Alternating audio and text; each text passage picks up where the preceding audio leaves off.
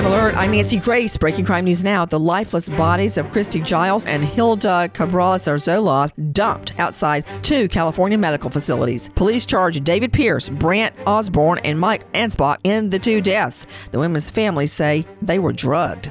A 48-year-old Missouri woman steals her daughter's identity to enroll in college, not for a degree, but to meet younger men to date. Now, Oglesby facing 5 years behind bars, pleading guilty to identity fraud. With this Crime Alert, I'm Nancy Grace. If you're tired of big cable bills, you can get Newsmax TV for free. Millions are watching Newsmax. Available now on major cable systems or for free on smart TVs like Samsung, LG, and Vizio. Find it streaming on Roku, Xumo, Pluto, Amazon Fire, TiVo, Apple TV, and more. 7 million Americans have downloaded the free Newsmax app on their smartphones. It takes just seconds. Then watch us anytime, anywhere. Forbes calls Newsmax a news powerhouse. Find out why. Start watching today.